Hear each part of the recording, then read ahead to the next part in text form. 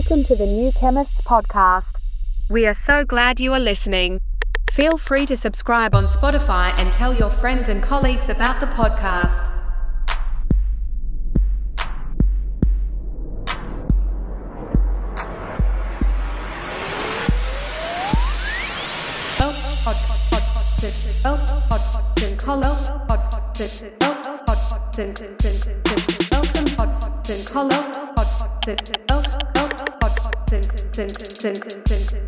Welcome podcast and follow your friends and colleagues about the podcast.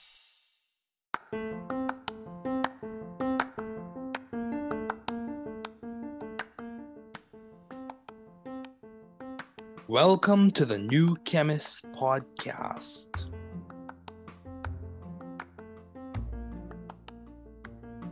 Bienvenidos al podcast del nuevo químico. Καλώς ήρθατε στο podcast του New Chemist. Welkom bij de podcast van The New Chemist.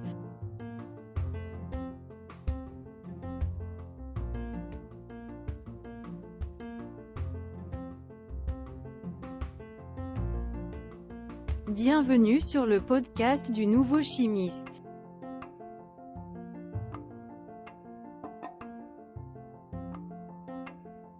Bem-vindo ao podcast do novo químico.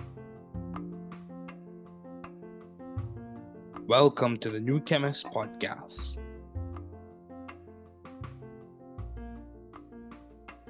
Work hard. Be value driven. You can do it. You can grow and learn it. You can be the difference you and your community needs. Don't give up. We are here rooting and cheering for you. Don't give up.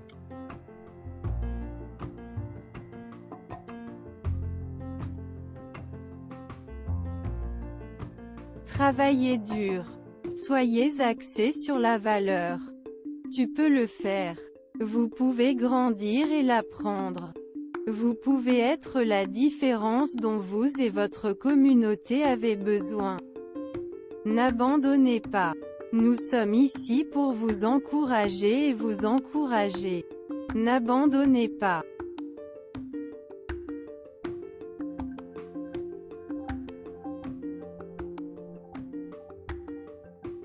Trabalhar duro. Seja orientado por valores. Você consegue. Você pode crescer e aprender. Você pode ser a diferença que você e sua comunidade precisam. Não desista. Estamos aqui torcendo e torcendo por você. Não desista.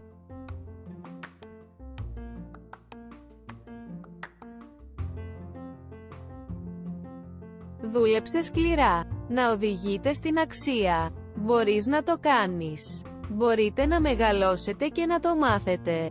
Μπορείτε να είστε η διαφορά που χρειάζεστε εσείς και η κοινότητά σας. Μην τα παρατάς. Είμαστε εδώ για να σας ζητοκραυγάσουμε. Μην τα παρατάς.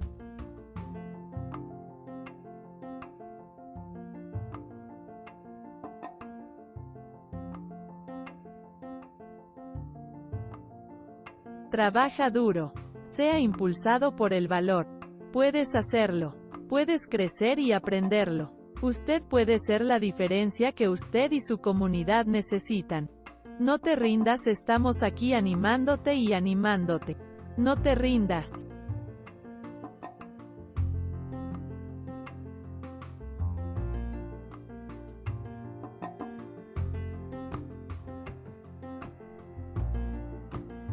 Werk hard. Wees waardegedreven. Je kunt het. Je kunt groeien en leren. U kunt het verschil zijn dat u en uw gemeenschap nodig hebben. Geef niet op. We zijn hier om voor je te roten en te juichen. Geef niet op.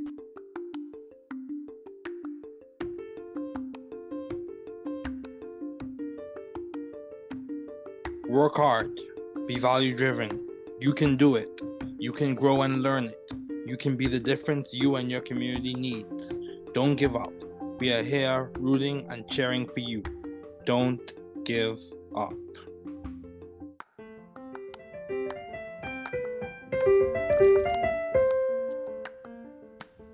Thanks for listening. We're glad you were able to tune into this podcast. Once again, this is The New Chemist, where we discuss chemistry, which simply put is the science of change, as well as the other sciences, careers, community, research, and COVID-19. Thanks again for listening. Note, the views on this podcast represent those of my guest and I.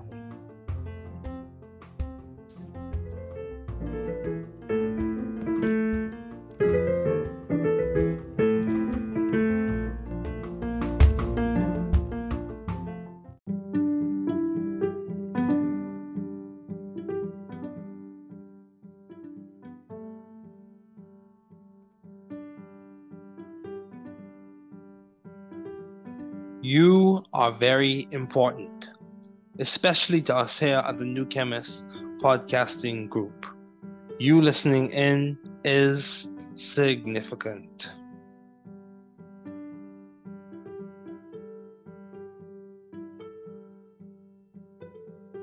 Vous êtes très important, surtout pour nous ici au New Chemist Podcasting Group.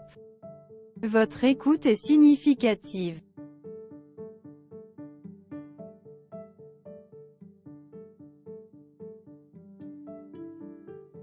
Usted es muy importante, especialmente para nosotros aquí en The New Chemist Podcasting Group. Usted escuchando, es significativo. Você é muito importante. Especialmente para nós do The New Chemist Podcasting Group. Você ouvindo, é significativo.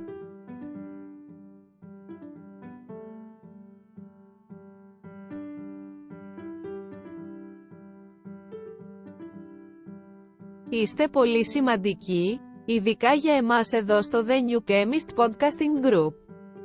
Το να ακούς είναι σημαντικό.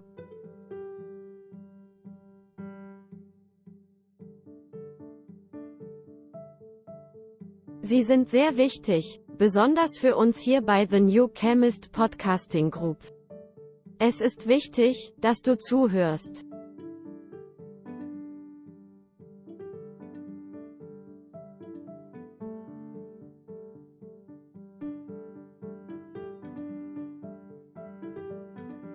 Je bent erg belangrijk, vooral voor ons hier bij The New Chemist Podcasting Group.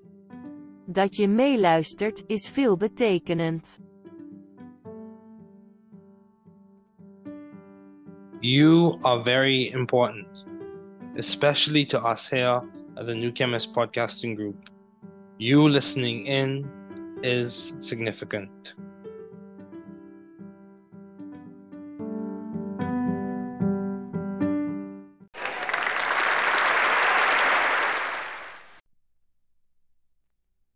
Okay, welcome to the New Chemist Podcast. It is so good to have you listening today. Here on the New Chemist Podcast, we discuss chemistry, which simply put is the science of change, as well as careers, community research, successful student stories, and much more. My guest today is Simar Bajaj. Thanks for joining me today. It is so good to hear from you. Just briefly, I'll inform my audience about you. So Simar is currently a student at Harvard University. A very, very ambitious young man, very hardworking. So I'll just give you some quick snippets, snapshots of his work so far. He has applied a Phi Beta Kappa, a National Student Leadership Foundation Scholar, Editor-in-Chief of Synthesis, President of World Pre-Health Conference, Student Academic Integrity Fellow, Harvard College Honor Council. He has served as former chair for the Kennedy School Institute of Politics Health Policy Initiative, a Joint Harvard Scholar. He also served, so some of his experiences include serving as a research and policy intern at the Centers for Medicare and Medicaid Services. He's also served as a Washington, D.C. reporter for STAT, a teaching fellow and research fellow at Stanford, a founder and host of That Medic Network, and a research fellow at Mass General Hospital. He is definitely very accomplished. He has been named 40 under 40 in cancer. He's also been named, he also is or has served as a journalist in The Atlantic, Time Magazine, Washington Post, Guardian, NPR. He has been a lead author and work in the New England Journal of Medicine, The Lancet, Nature Medicine, and the British Medical Journal. Wow. So yes, Simar, it's definitely a treat to have you on this podcast today. You have done a lot of work and you earned your stripes. You're earning your stripes. So thank you again for joining me. So as we get started, what have been your long-standing interest in the field of science and communication? Yeah, no, thanks David for having me. I really appreciate the opportunity. I've been interested in science and medicine for the longest time, ever since I was 9, really, and sort of interested in healthcare, health equity specifically, and sort of this notion of medicine as treating everyone equally because it's the patient in front of you. Of course, the reality of medicine is much more complicated and nuanced, and that came with time. But I think it's reinforced in me a couple things. One is that there is sort of the power of medicine to heal, right? I mean, that is essentially the function, and it's a beautiful function. I don't think there's many professions where you have that opportunity to serve your fellow human being, fellow man, fellow woman in that way.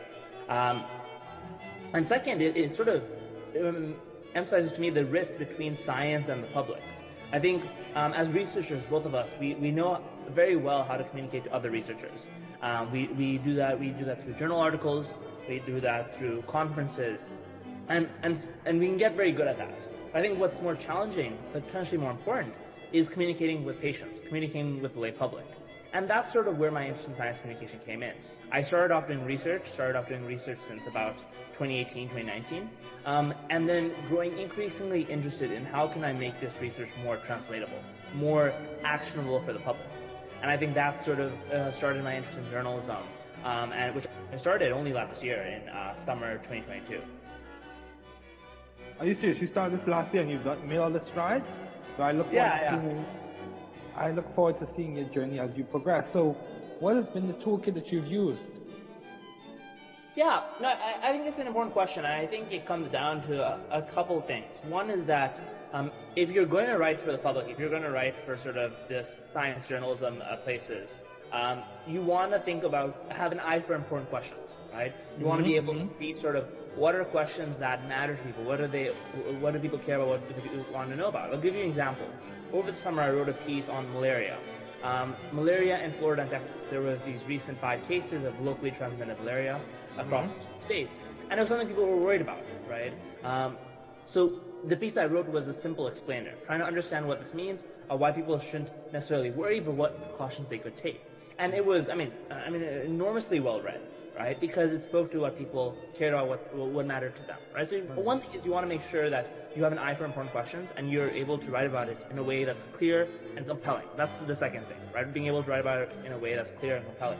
Because you can write about the greatest idea, but if it doesn't mean much to the average person, right? Then it's no good to anyone. So all that is to say is I think those are 2 really important toolkits, right? Eye for important questions, writing about things in a clear and compelling way. I think there's also just grit that comes as the third part. Of course. Because I said I started in summer 2022. I started off doing freelance journalism. Why did I do freelance? Because every journalism internship I applied for rejected me. So freelance was the last resort, right? Doing it on my own. And it meant that I was over that one summer, I was sending probably 500 to 1,000 cold emails, right, to different editors, trying to get them to listen to what I had to say, get them to give me a chance, right? That's very good, dude. So I think it takes that sort of willingness to push forward through rejection after rejection, after no response, because you only need one yes, and then one becomes 2 and 2 and 3 and so on. Yeah, I agree. You need to get your foot in the door. That's very commendable, dude. Over 500, you said 500 to 1,000 cold emails? Yeah. Dude, that's interesting, dude. Because I wouldn't say I sent like 500 to 1,000 cold emails, but that same approach to being very tenacious, I employed the same thing. When I was at Georgia Tech and I tried to get a research position, given that I was new to Georgia Tech, as well as in other places as well, but specifically in Georgia Tech, this is where I employed that same thing. At Georgia Tech, I sent emails to professors, and dude, I was really passionate, really passionate about research. I mean, like I would read the papers and then start telling them what I think they could do, all the possibilities and future potentials associated with their cancer research and nanomedicine research and all that other jazz. But this is the thing, didn't really get that many positions.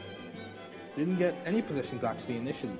However, the one position I got made the world of a difference because it allowed me to integrate and also meet with faculty who I otherwise would not have met through the summer undergraduate research experience in the College of Engineering. So yeah, dude, that's very commendable. So how do you maintain view of the bigger picture in your career and in your life in general? You speak about having to be tenacious, push past rejection. What motivating factor was in your mind? Did you have a community support? Or did you have a lot of mentors who just reminded you this thing happens? How did you push through that rejection and keep in sight the big picture that allowed you to progress to where you are now? I mean, it goes to the core of why I do journalism, right? And I think it comes down to two factors, the big and the small, to put it simply, right? The small is the patient, right? The patient in front of you, right? The one-to-one interactions you have, right? And sort of the tragic stories you hear, but also the hope that you hear, right? I spoke to a patient this summer who traveled 5.5 hours one way to get to her doctor's appointment, right? So 11 hours round trip, right? And she lives in this incredibly rural community in Colorado, and it's so inspiring to hear that, but also so tragic, and it reinforces the rural disparities. It reinforces this patient has obesity, and she was going to see her obesity medicine physician. It reinforces how valuable sort of medical care is for these patients, right? And that's what motivates me, right, to push back rejection. That I have this story in front of me, I have this patient who has trusted me with their narrative, something that, frankly, is not easy to share, right?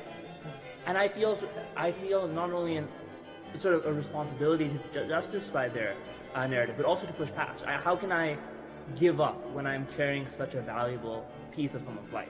So I think that's a small, and I don't mean that in that it's small important. I mean that it's a one-to-one relationship. Then the big is sort of, what is the cultural implication? What is the purpose of this? So on this story was on the shortage of obesity medicine physicians in the country. What's the big picture? The big picture is that we do a terrible job of treating obesity in the United States. Only 1% of patients get medication treatment, and we just simply do not treat it as a disease. We think of obesity as a moral failing, wrongly so. So it ultimately becomes like, if we have such a drastic misunderstanding, this is such a big problem, right? 50% of Americans will have obesity by 2030.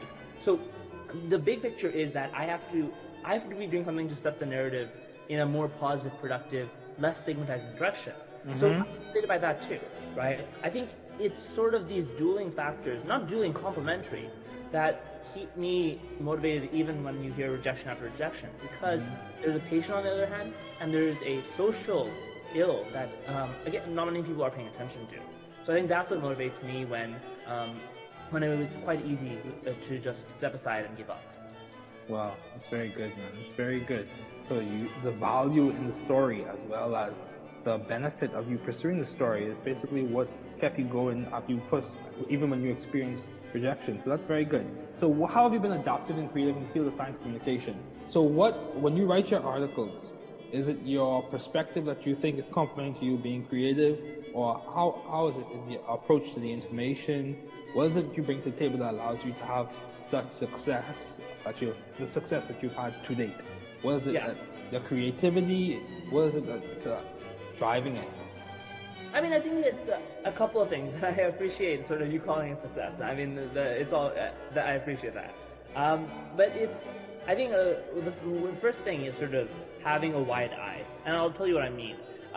Just sort of looking at across different disciplines, right? I've written about everything from lung cancer screening to sepsis machine learning, to pig heart transplants, to bladder cancer surgery recovery, right? And there's benefits to having sort of this wide eye. You get to learn a lot about different fields, and you get to draw implicit connections that make your insights more valuable, more tangible.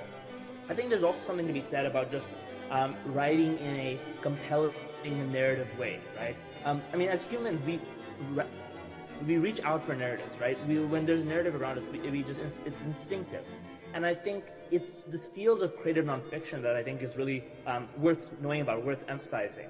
Right? Creative nonfiction is the idea of using fiction techniques, right? So fiction techniques, what is that? Like setting a scene, right? Character building, right? Drama, and using that in a nonfiction sense, right? Because again, those are the things we cling to as humans, right? And when you're going to be writing about something as potentially archaic or as potentially just intangible, like pig heart transplants, right? I mean, you and I, like, we have never seen a pig heart transplant. It's hard to even imagine that, right?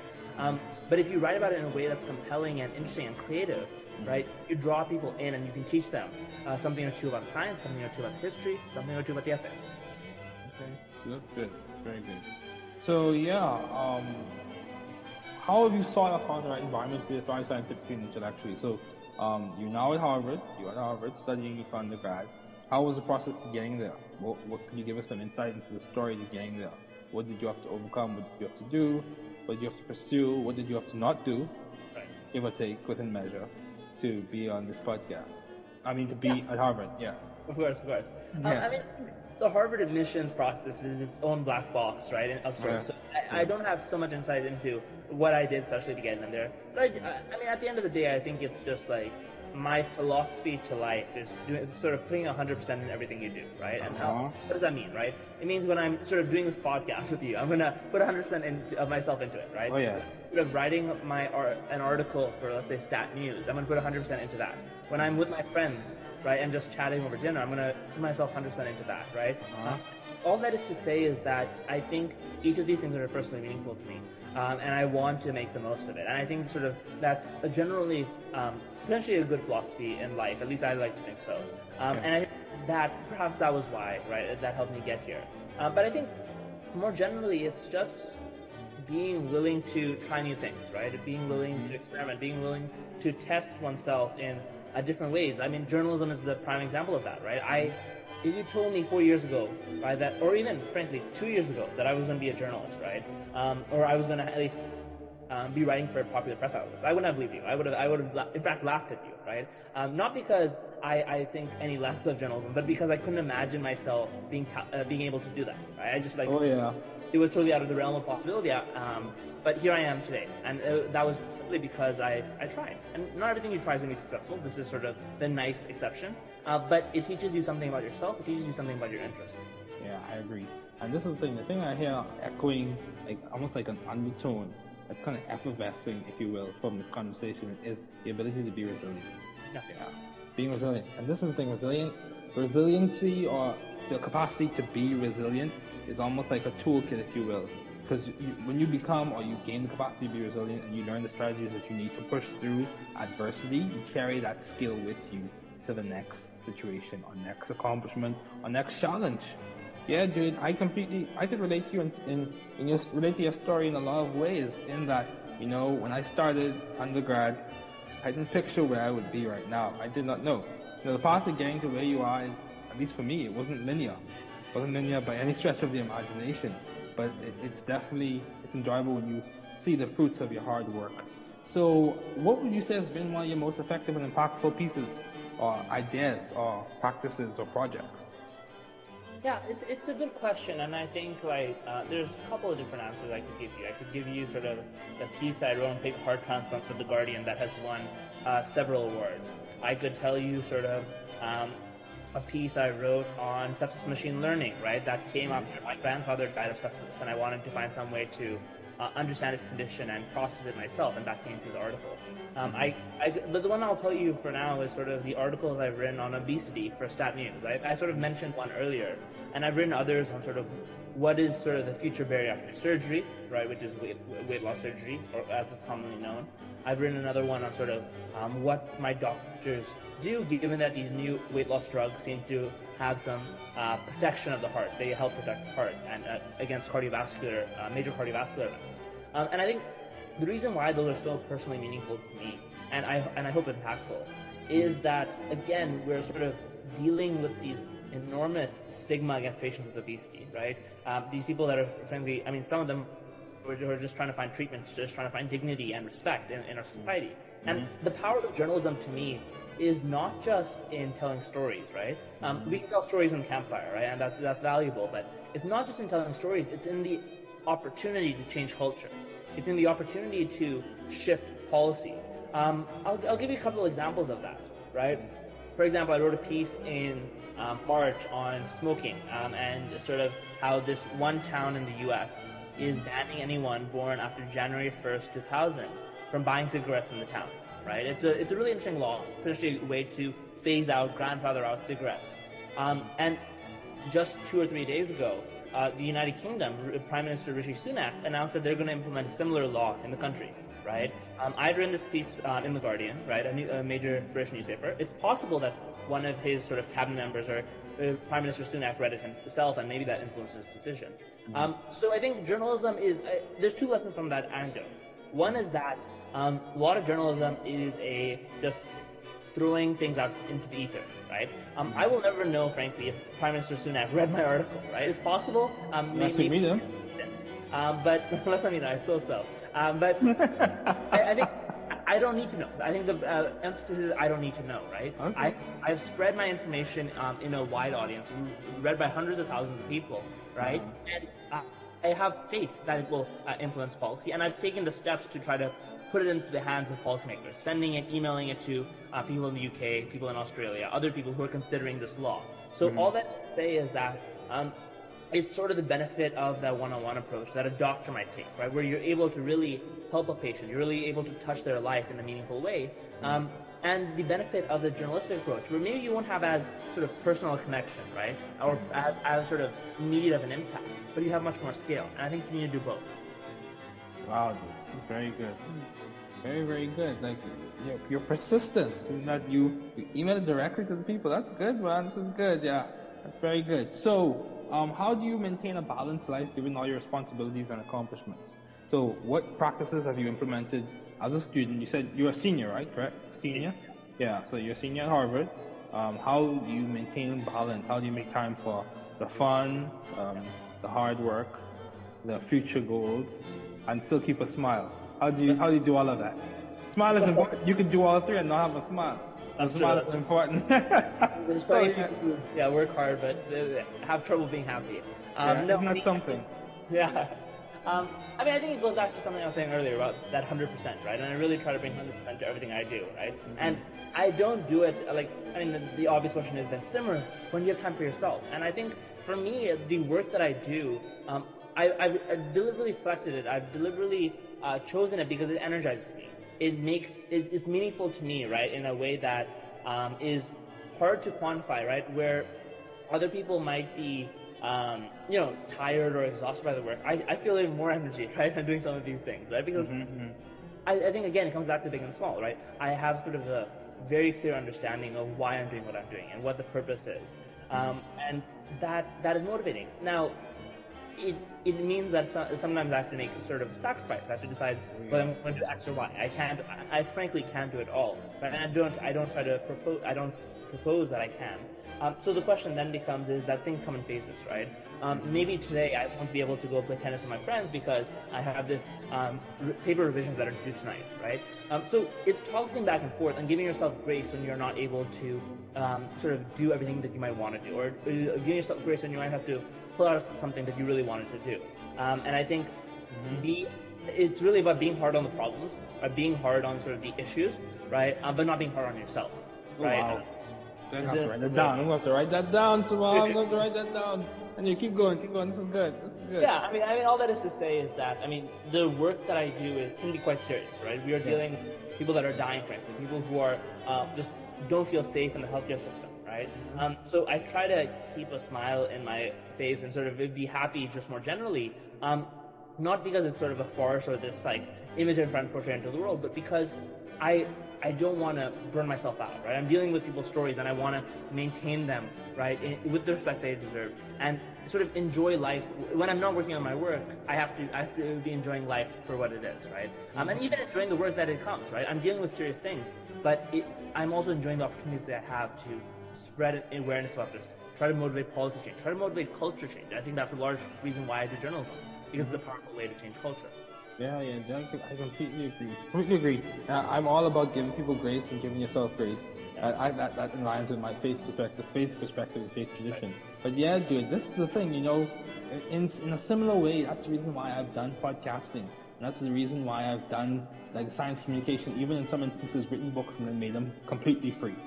So yeah, or written articles, literature reviews that took me a very long time, and then just made it completely free. Now, some may question why make it free. You could charge. That's a different conversation for a different time. But the purpose of all of this has been towards changing the way people perceive chemistry education and chemistry concepts, to make it more accessible, to make the correct insights, salient information from people like yourself, people like Dr. Langer, people like Dr. Amrian Brown, people who are big players or who will be big players like yourself in the science community, having them share their strategies and insights and methods of processing and methods of decision making and methods of going through transitions in their careers and in their personal life so that other people can benefit from it.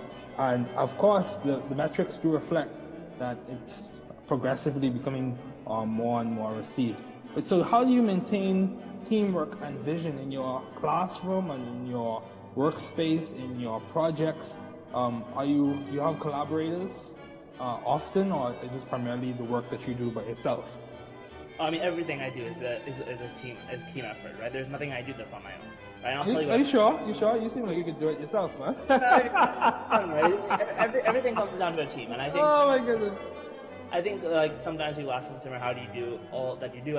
Because I'm not doing it alone, right? I'm doing it as part of a team. It takes a village, right? And I mean, I'll give you a couple of quick examples, right? In every research paper, there's not a single research paper I've done where I'm the sole author, right? It's always as part of a team. I'm always leveraging other people's insights. I'm learning from them. Hopefully, they're learning something from me as well, right? It's a shared dialogue. On my journalism, right? I might be the person that's listed on the by Simar Bajaj, but really there's an editor who has been my sounding board, has been editing my piece, thinking through the structure. They're my sources who have informed me. I mean, journalism is really an opportunity in humility, right? It's a class in humility, because in every conversation I go to, I'm the least knowledgeable person in the room, right? So it really teaches you how to learn and listen, right? And bring them into the conversation. It's a team effort. It's not just the journalist writing about someone. It's a journalist writing with someone. And I think that's sort of like the teamwork is ultimately essential, because there's only so much I can do. There's only so much that I want to do just with my expertise alone, right? There are unique synergies and unique opportunities to partner and make something that's bigger than the sum of its parts. So I think all that is to say is that the teamwork comes in every aspect of my life, and I couldn't be here without sort of like a village, literally a village of people behind me. The differentiating aspect of collaboration, or the synergistic aspect of collaboration, that's very, very good, man. That's very good. In that, collaboration, I like what you said. You said it's a class act in humility, in that you are speaking with people who have a degree of expertise that you may not have at this time. And that's many times the case with these podcast interviews. Some of the times I've been exposed to some of the material, but these people have a niche expertise. Like you yourself, you have a niche expertise in the work that you do. So yeah, it's definitely a treat and an honor. So why did you choose chemistry and history of science, as well as global health and policy to focus on undergrad at Harvard? Why did you choose those? So I started off at Harvard studying history of science and global health and health policy. I think history of science is fundamentally a history of, it's a study of change, right? At a very macro level, that's seeing sort of how trends and have progressed over time, right? How knowledge is produced, right? I think that's a critical question as we consider how to spread knowledge. How is knowledge produced, right? What are sort of the context in which it is produced, shared, distributed? And I think ultimately, this is not just the knowledge that comes to some science that we care about in the present. It's knowledge that exists in its own time, in a whirlpool of its own context. Like alchemy, for example. Alchemy we've never been able to figure out how to make metals into gold, but it's produced such valuable chemistry, right? Now, if you just study alchemy as the production of chemistry, you're missing out a large part of its context. You're missing out sort of the alchemy that doesn't lead to chemistry, but is equally important for understanding its context. So history of science was sort of my opportunity to understand how knowledge is produced and distributed, which I think is incredibly important. Chemistry, I added actually frankly, this semester, this year. Wow. Right? I hope my podcast influenced you. I'm sure it did. And, the reason why was I was talking to an advisor, and he's like, Simar, you're secretly a chemistry major. I told him, no, I'm history of science. He said, Simar, you are 2 to 3 classes away from getting a degree in chemistry. And I was like, I was shocked, and I found out I was secretly a chemistry major, so decided to make it more official. But, you know, the way I see chemistry is not that, like, I don't claim to be a chemist, and I think that would be false of me to say. What I claim to be is sort of use it as a way of understanding science. Use it as a way, I like how you framed it at the beginning, sort of change, right? That's what chemistry ultimately is, right? It is electrons moving between orbitals, right? It is photons coming out. Okay, let's go to town. Let's go to town if we can talk about chemistry. Let's go to town. Right. I mean, it's change at the micro level in a way that complements very nicely to the change that happens in history at the macro level, right? I think them teach me something profound, that change sort of is frankly possible. The fact that things are so different in the past means that they can be so different in the future. It's a message of hope, even as we face such serious issues as inequity, as we face such serious issues as stigma. Yeah, that's good. Yeah, there is a degree of determinism here. And also, at the same time, as we see with quantum phenomena, there's a degree of indeterminacy, that just because it occurred in the past doesn't mean it'll necessarily be the case in the future. So that in that indeterminacy, I would say, in my opinion, there's a degree of possibility. So we don't know what the future will bring, so therefore we can plan and push and persevere for an even better one. Yeah, dude, that's almost like we're rattling around Heisenberg's ideas. But anyway, that's a different conversation for a different time. So what has been some of the most beneficial advice you have received as we wrap up? You know, I mean, it's interesting, and I've been so fortunate to have such great mentors, all of whom have given terrific advice. But the advice that I always think of is sort of a Shakira song, right? A Shakira song. You like Shakira? I listen to everything, a little bit of everything. There's nothing wrong with that. Go ahead, enjoy your life. The song is try everything, right? And I think this circles back to, I think, one of the themes of just our conversation, right? That you have to try everything because, not because you're going to do everything, but because you need to sort of understand what you like, what you don't like, what you're good at, what you're not good at, and what sort of, you might not be good at, but you're willing to put in the effort because you really like it, right? And sort of all that is to say is that, again, if I never sort of tried journalism, I would have never realized that I love it. And the other fact that I'm semi-decent at it. Right?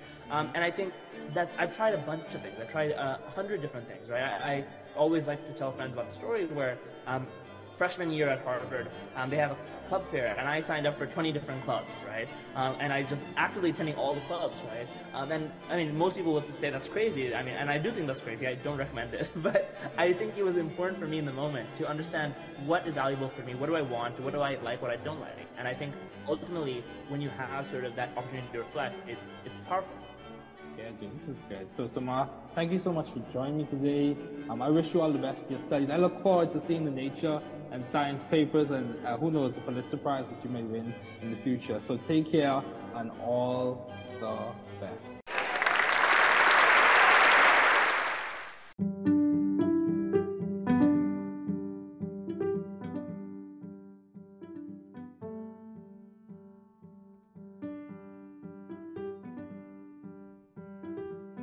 You are very important, especially to us here at the New Chemist podcasting group.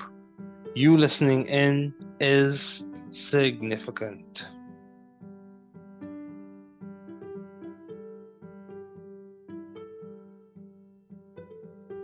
Vous êtes très important, surtout pour nous ici au New Chemist Podcasting Group. Votre écoute est significative.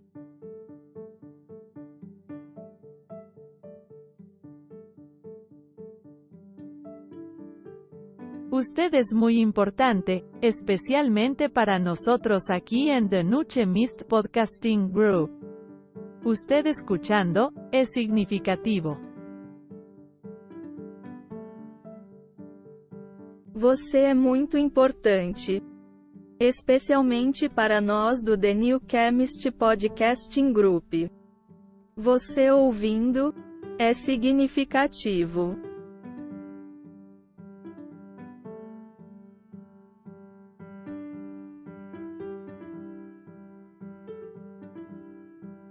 Είστε πολύ σημαντικοί, ειδικά για εμάς εδώ στο The New Chemist Podcasting Group.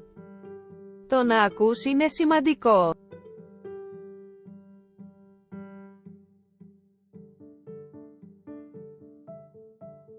Sie sind sehr wichtig, besonders für uns hier bei The New Chemist Podcasting Group. Es ist wichtig, dass du zuhörst.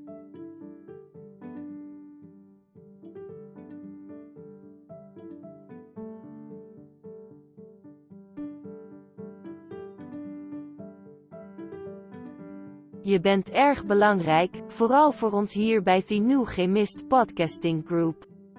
Dat je meeluistert, is veelbetekenend. You are very important, especially to us here at the New Chemist Podcasting Group. You listening in is significant.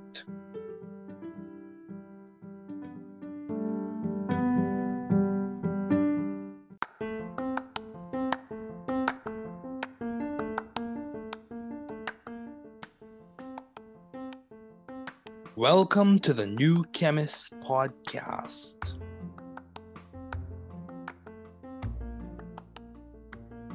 Bienvenidos al podcast del nuevo químico. Καλώς ήρθατε στο podcast του New Chemist.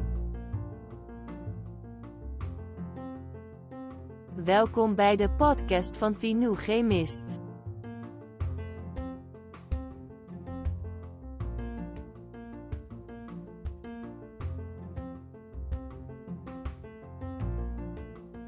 Bienvenue sur le podcast du nouveau chimiste.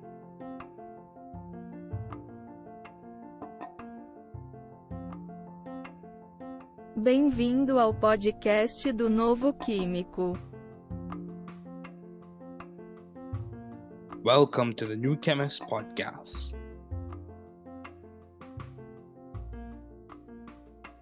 Work hard. Be value-driven. You can do it. You can grow and learn it. You can be the difference you and your community needs. Don't give up. We are here rooting and cheering for you. Don't give up.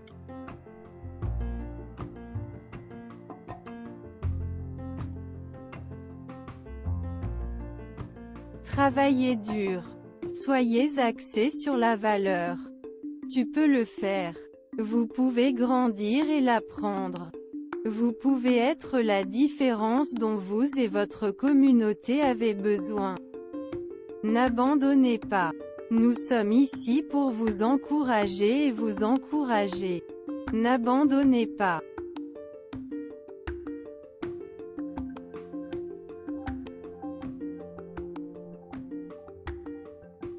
Trabalhar duro. Seja orientado por valores. Você consegue. Você pode crescer e aprender.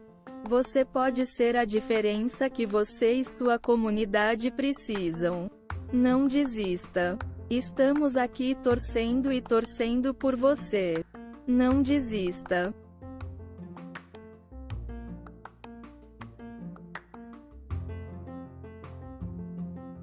Δούλεψε σκληρά. Να οδηγείτε στην αξία. Μπορείς να το κάνεις. Μπορείτε να μεγαλώσετε και να το μάθετε.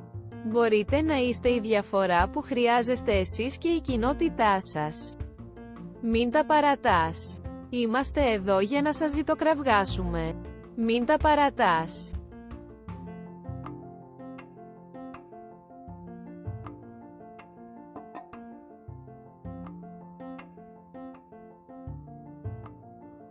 Trabaja duro. Sea impulsado por el valor. Puedes hacerlo. Puedes crecer y aprenderlo. Usted puede ser la diferencia que usted y su comunidad necesitan. No te rindas, estamos aquí animándote y animándote. No te rindas.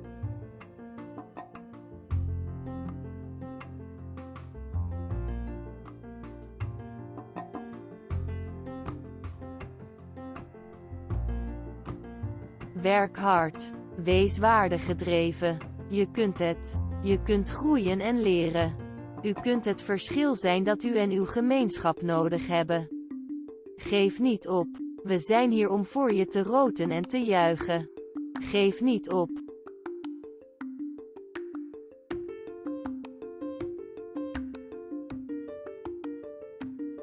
Work hard.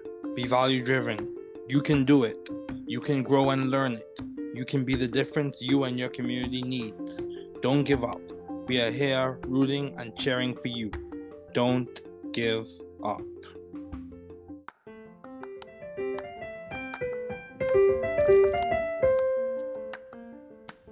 Thanks for listening. We're glad you were able to tune into this podcast.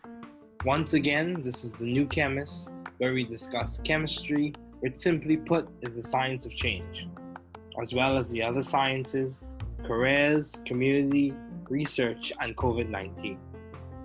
Thanks again for listening.